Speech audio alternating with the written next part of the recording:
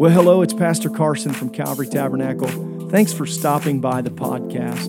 We hope that it's a blessing to you, whether you're catching one of the Sunday or Wednesday messages, or maybe you're jumping on to listen to one of the Saturday snapshots. We're doing everything we can right here in the beautiful Fountain Square area of Indianapolis to try to reach and connect and disciple people towards Jesus Christ. Enjoy what you listen to, and I hope that it's a benefit to your life.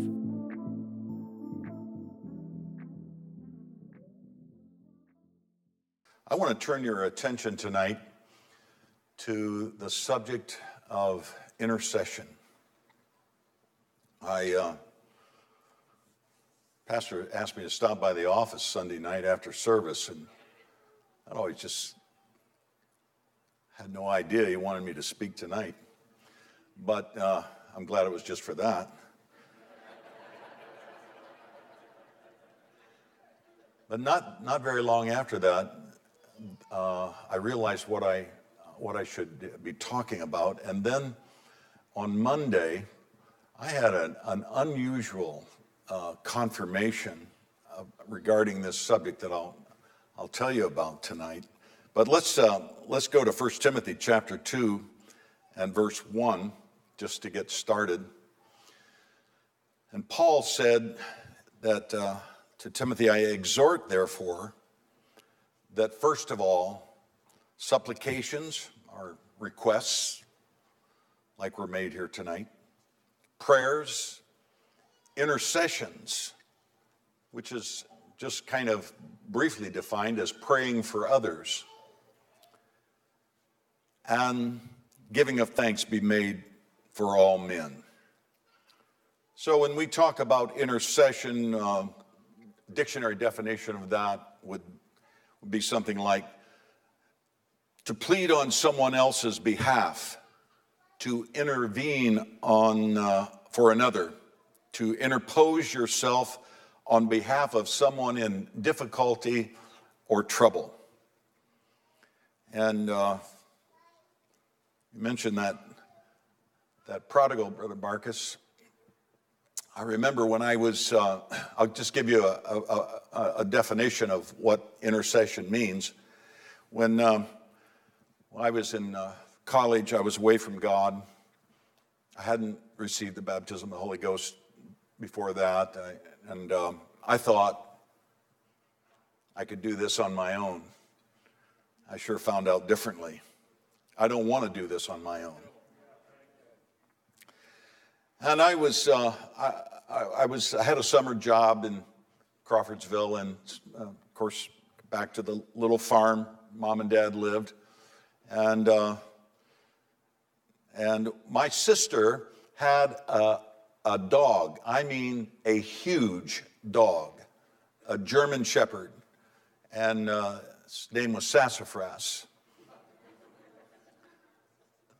I don't know I think I saw a bigger dog once at a prison farm in Russia, where I was speaking. I wasn't in the prison.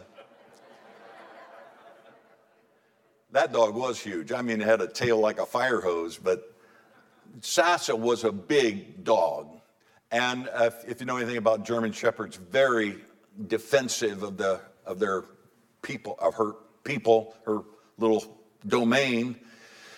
And I came back home late one night, quite late, and I was trying to sneak in the back door. And just as I was pulling the door open, and I was starting to step in quietly into the house, and Sassa came around the corner of the back of the house, and I mean, like I don't know what you would describe that, the hound of Hades, I think, and that low rumble in her throat, and she didn't recognize me. She thought I was an intruder, and I had one last leg out of the doorway, and she caught me by the back of my trousers and just ripped my trousers all the way from my knee to my foot. And I got in the door, and then I turned around. It's me, Sassa. But that was a dog that if you were a visitor to our little farm, you needed an intercessor. You didn't want to get out of your car if you were unknown to the family. You did not want to get out of your car until an intercessor came and stood between you and that dog.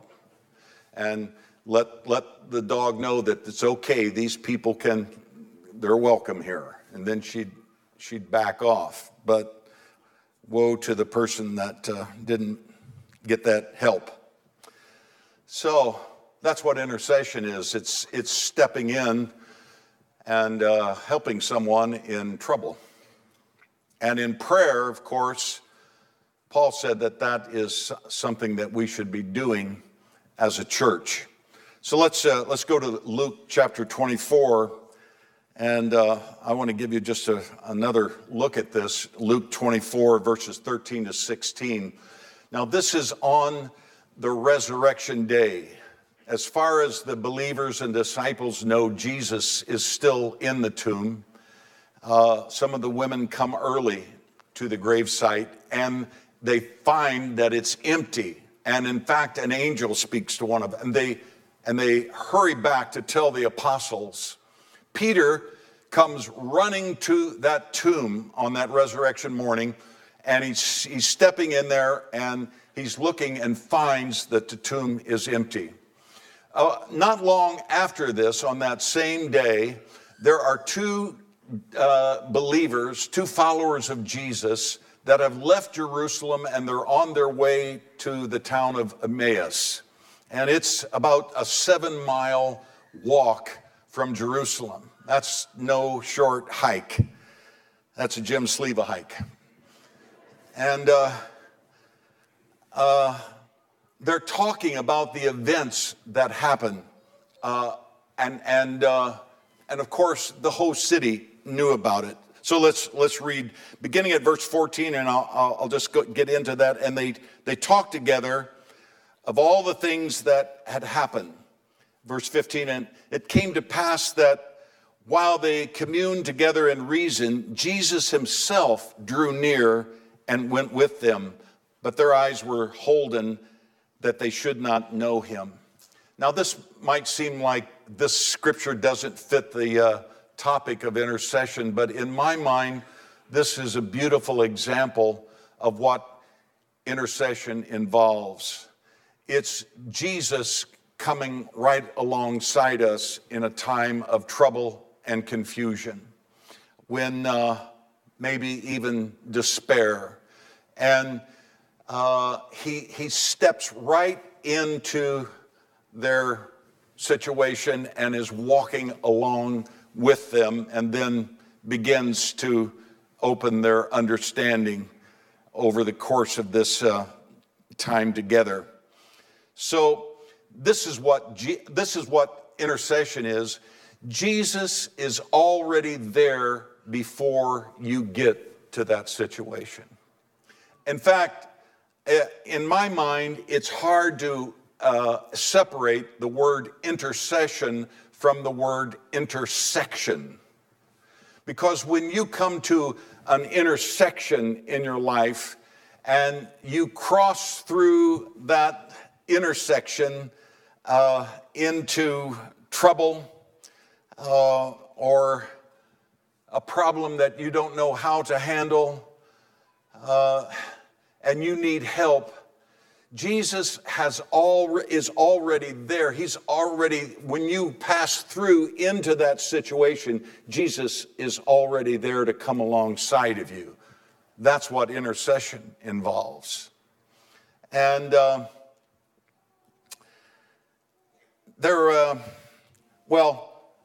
Moses explained it this way to Joshua in Deuteronomy 31:8, when Moses was stepping aside and Joshua was going to lead them into the promised land. He said, 31:8, and the Lord, it is that goeth before thee. He will be with thee. He will not fail thee. Fear not, neither be dismayed. The Lord is going before you. In other words, he's going to be there when you get there. Whatever the situation is in your life, he will be there before you get there, and he will be with you.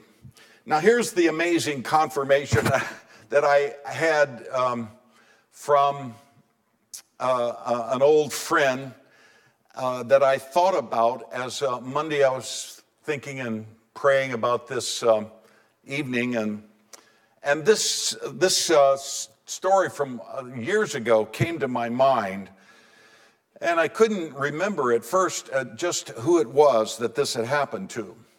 But here's what happened. This was, I think I heard this story when we came home for our first deputation from Korea, so I probably heard it for the first time in the early 80s. But this preacher was, actually his name is James Boatman. And I don't know if anybody here knows, but Brother Boatman is the pastor of Kilgore, Texas. And years ago, back at that time, clearly almost 40 years ago, he was the general director of Sunday School Division for the United Pentecostal Church. He was living in St. Louis at that time, and he was speaking in West Virginia at a conference of some kind. He was the day speaker, and he told me that Merle Ewing was the evening speaker. He left St. Louis, and his wife, and they had two small children at that time, his wife was very ill. I can't remember, I don't think he even remembered what the situation was, but she was gravely ill at that point.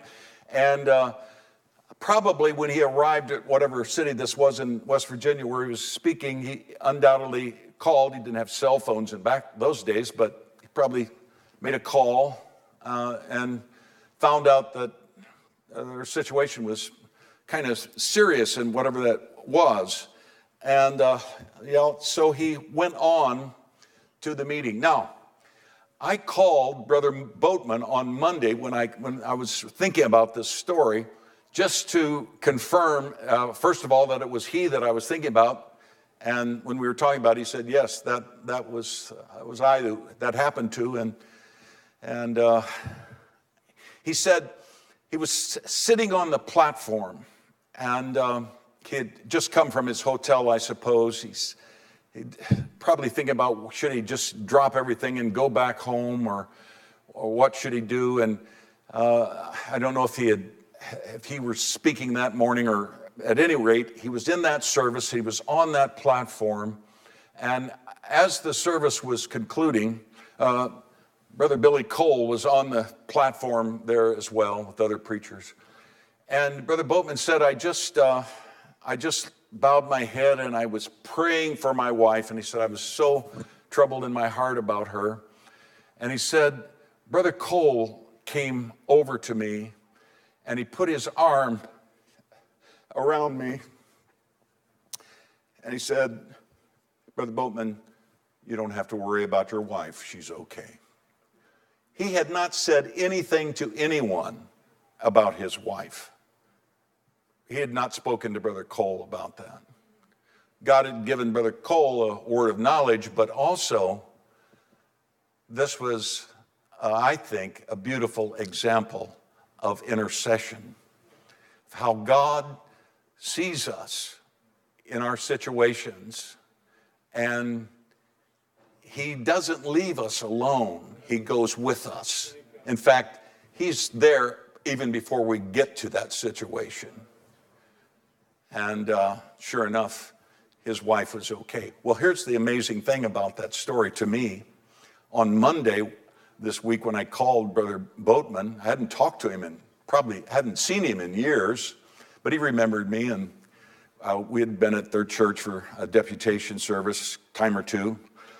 And he said, well, we were going over this story, and he said, that was just such a wonderful confirmation that to me that the Lord of glory, the creator of all of this, would be aware of my need, my personal need. He would be aware of me. And we were just talking about that, and he got a phone call. He said, oh, I'm sorry, Brother Turner, I gotta take this call you back. So we hung up. And a little bit later, he called me back, and he said, I'm sorry, Brother Turner, that I had to take that call, but it was the doctor calling from the hospital. My wife has been in the hospital for the past 10 days, and she's had COVID, and she had pneumonia with it, and even had a mild heart attack, and she didn't know if she was going to leave that hospital.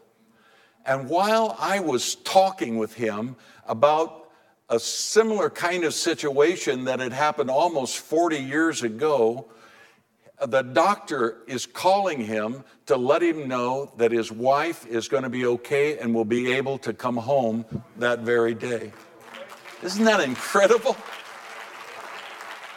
That is our God. And that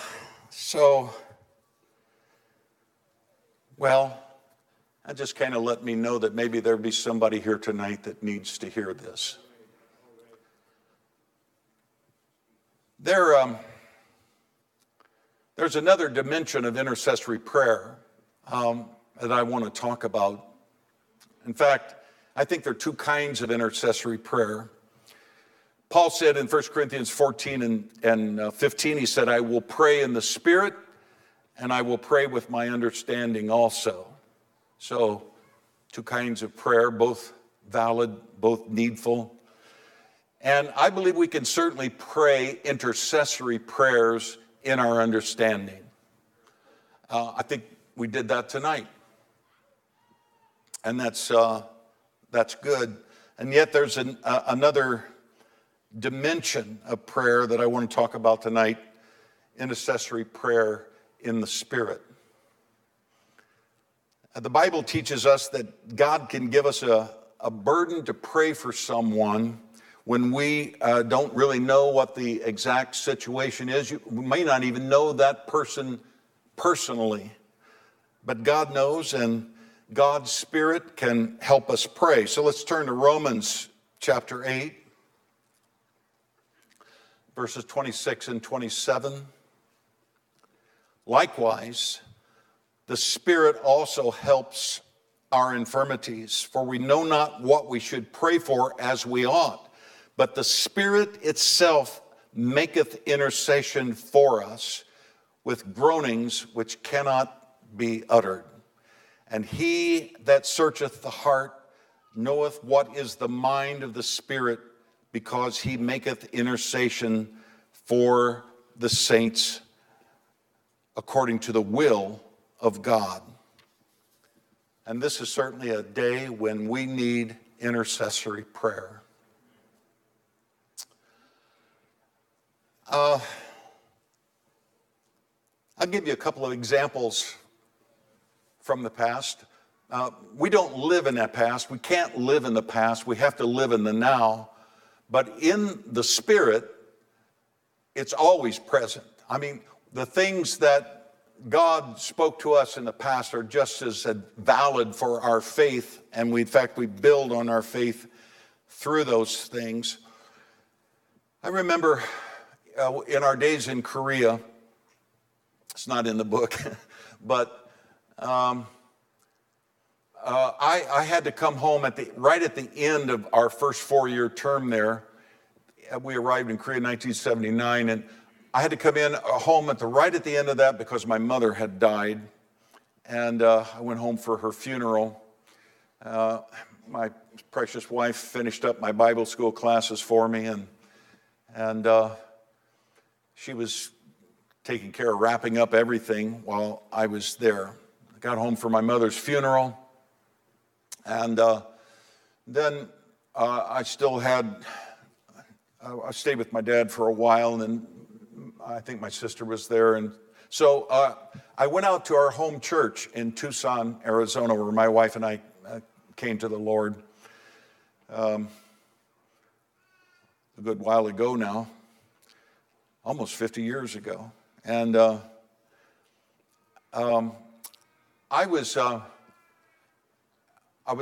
with our pastor, Brother Connor, and his wife, and I had a conversation with Sister Wright in that church. She's gone on to be with the Lord, but she was one of my first introductions to a prayer warrior. Sister Wright was a tremendous woman. Her husband wasn't living for God, but she was very faithful, and I can still remember hearing her and my pastor's wife and other ladies praying in prayer meetings at the church and praying in the Spirit. She told me, she said, you know, Brother Turner, just recently, a few days ago, maybe a week ago, I got a burden for your wife. Said sometimes I would wake up in the middle of the night, and instead of just reading a book or something, I would feel like maybe that was the Lord telling me I needed to pray. And so I would get on my knees by my bed,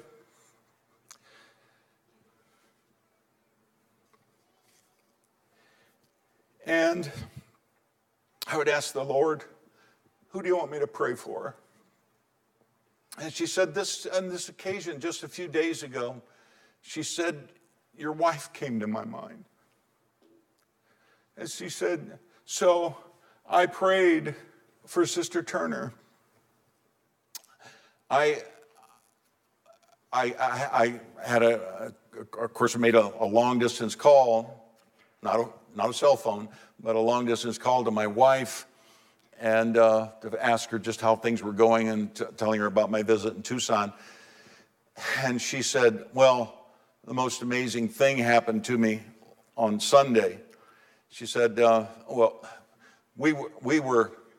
the Bible college was in Kwangmyeong-si, and it's on the side of a mountain, and an old school building that the Bernards had remodeled into a Bible college and their apartment. And to get up there, you had to go up. I mean, I don't know what the angle was, but it looked almost like it was straight up to get up to drive up there, and then you'd turn down and go to where the flat building site had been made on the side of that mountain for that Bible college, or their school that turned into a Bible college. And we gunned it up that hill many times. In those days, our first She's for Christ vehicle was a Hyundai minivan. Now, anybody in here drive a Hyundai? It's okay. I'm not speaking against Hyundais tonight, because they make a good car today, but believe me, back then, their first minivan was,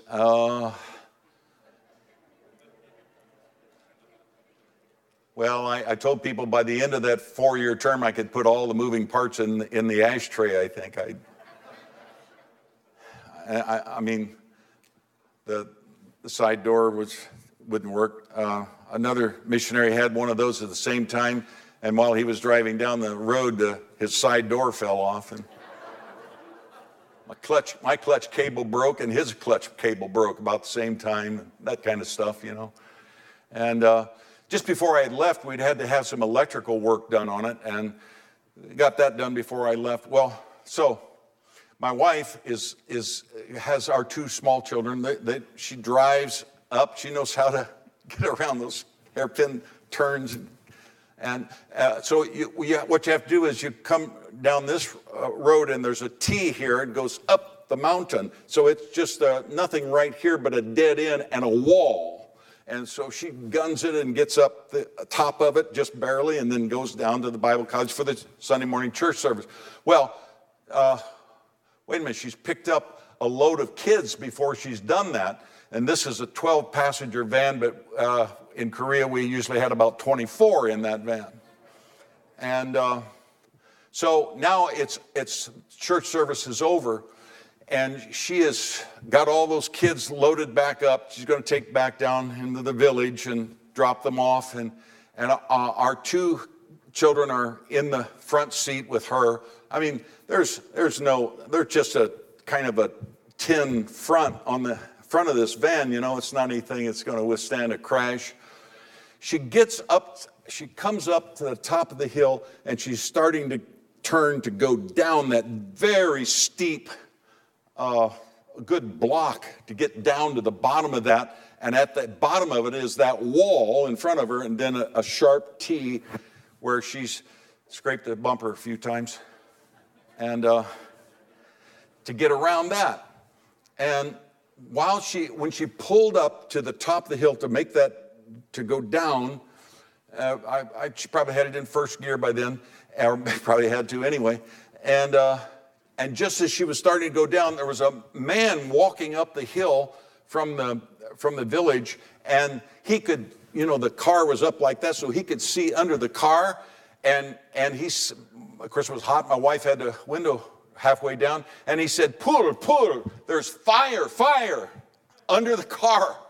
So she stopped and got everybody out, got the kids out, and she pulled on the emergency brake and put it in gear and turned off the engine and got everybody out of the car. And I think they had some sand and they threw it up under there and got the fire out. So our assistant pastor, Kang Moon Jong, came and he said, Osamanim, let me take care of this. It's probably not safe to drive this, so let me just pull it over here. There was an area there where a house had been moved. I'll pull it over there.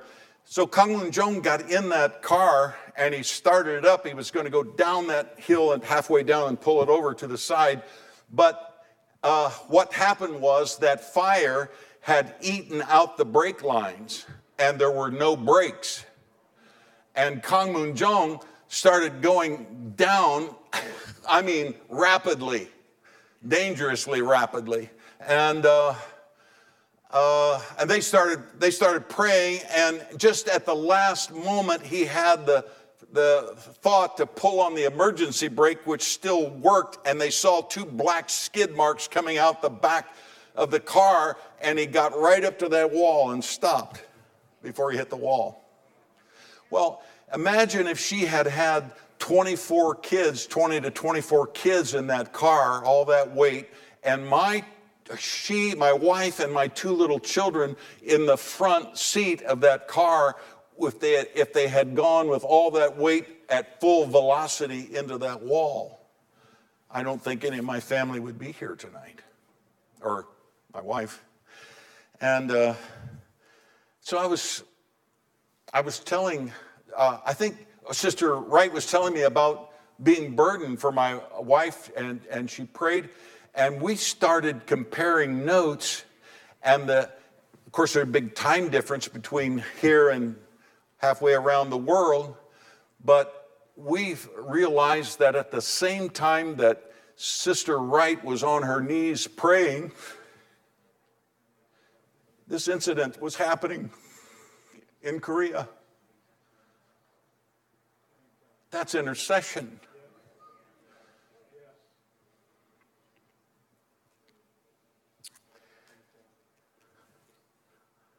Oh.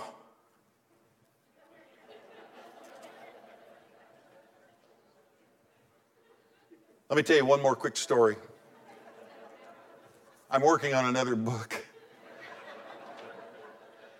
And I'm writing about the life of missionaries, Don and Sandra Hanscom, great missionaries. They were missionaries in Pakistan for I forget now, 15, 18 years, as long as they could stay there on their Canadian passports, and then the government would not let them stay there any longer. But great things were happening after they got there in the early 70s in Pakistan. This is a Muslim country, of course. There were about 1 million Christians that lived there at that time. Well, they stepped into an amazing revival, and they had been there a year. They had seen miracles, signs, and wonders already, and hundreds receiving the Holy Ghost. And then in 1975, their son, Don David, who has a boy that attends Indiana Bible College right now, he was 6 years old, and he had on his cowboy boots and his 6-shooters and his vest, and he was climbing up a drain pipe on their house where to get to the roof, which was his father had put it off limits, forbidden to get up there because there wasn't enough rail around the side of it to be safe. A lot of Pakistanis would sleep on those roofs in the summertime when it was a little bit so hot inside. And Don David had a friend, a boy from the international school that was there. And the friend had gotten through the barricaded route through the house to get up to the roof. And Don David was going to climb up this, he was climbing up this drain pipe 20 feet up.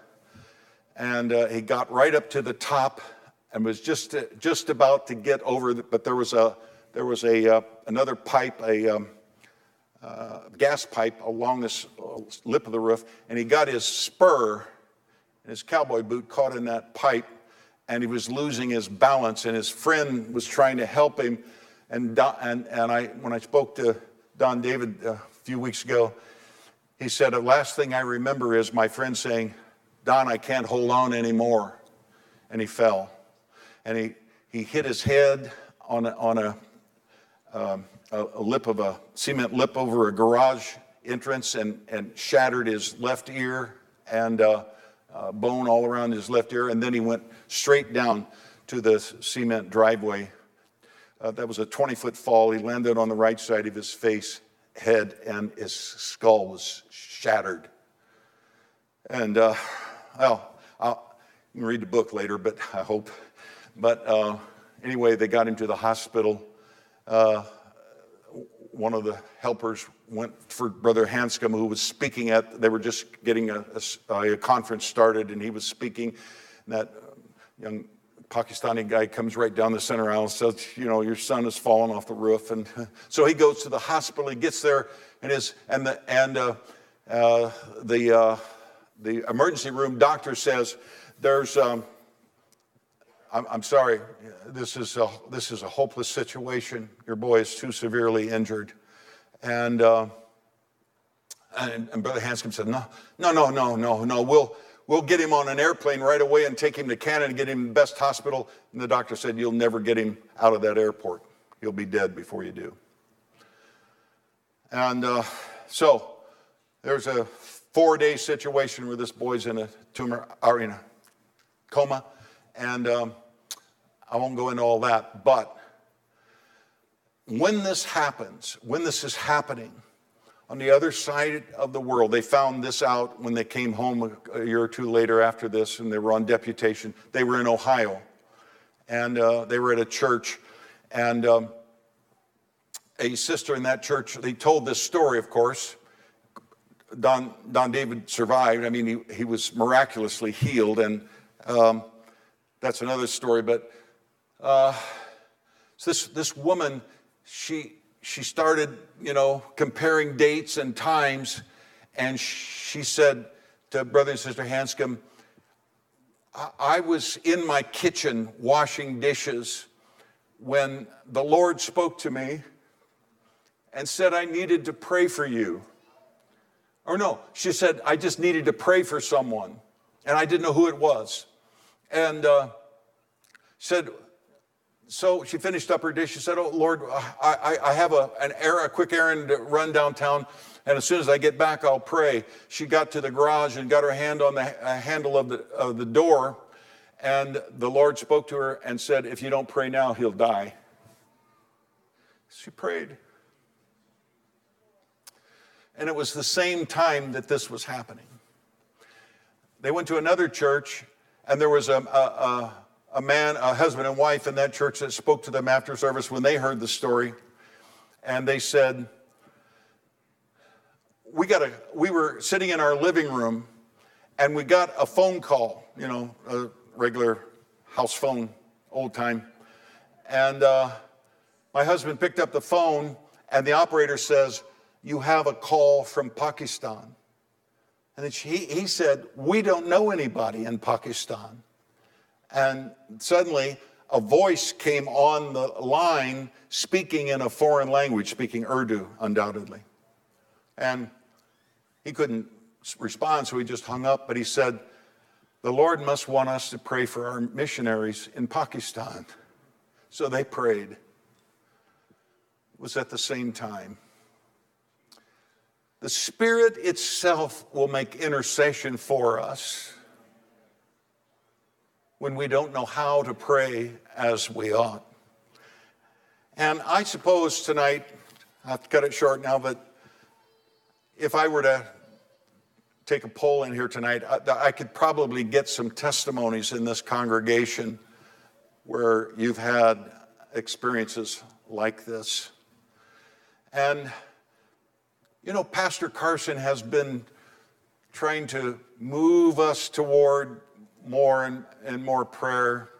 And I appreciate everything he's doing, don't you? I appreciate the direction this church is going in. I appreciate getting to have a part in Calvary Tabernacle. So let's stand together tonight. I want you to know that the Bible says he ever lives to make intercession for us. And that's not some non-biblical concept of God the Son speaking into the ear of God the Father saying, help them out here. No, he ever lives to make intercession because of his death, burial, and resurrection. Because he rose victorious from the dead. It's the sacrifice on that cross that is the intercession for us. If you go to the book of Isaiah 53, you'll find the verse there that says that the Lord was satisfied with his sufferings. I'm just paraphrasing it, and so now through that he can make intercession for us. The intercession happened on the cross, and it's still continuing to this day. You have an intercessor in heaven that ever lives to make intercession for you. Praise God. And so whatever your situation might be, God sees it, and he got there before you did. And he's waiting for you. And he's waiting on us to pray. And there'll be special times in this congregation where prayer warriors will go on their knees and they will pray intercessory prayers, and it's going to help somebody that we don't even know. There are going to be intercessory prayers in that prayer room that are going to touch the hearts of people in this city that we have not seen yet, but they're going to come through those doors, and it's because somebody prayed for them. Let's lift our hands tonight and let's just ask God to help us to enter into that kind of ministry. Lord, we love you and we praise you. We thank you, Lord, that you ever lived to make intercession for us. Hallelujah. Thank you for the power of the cross, the power of your name. Thank you that you can pray through us in the Spirit. Help us, Lord, to pray in our understanding and to pray in the Spirit and be used of you. Hallelujah, in Jesus' name. Praise God.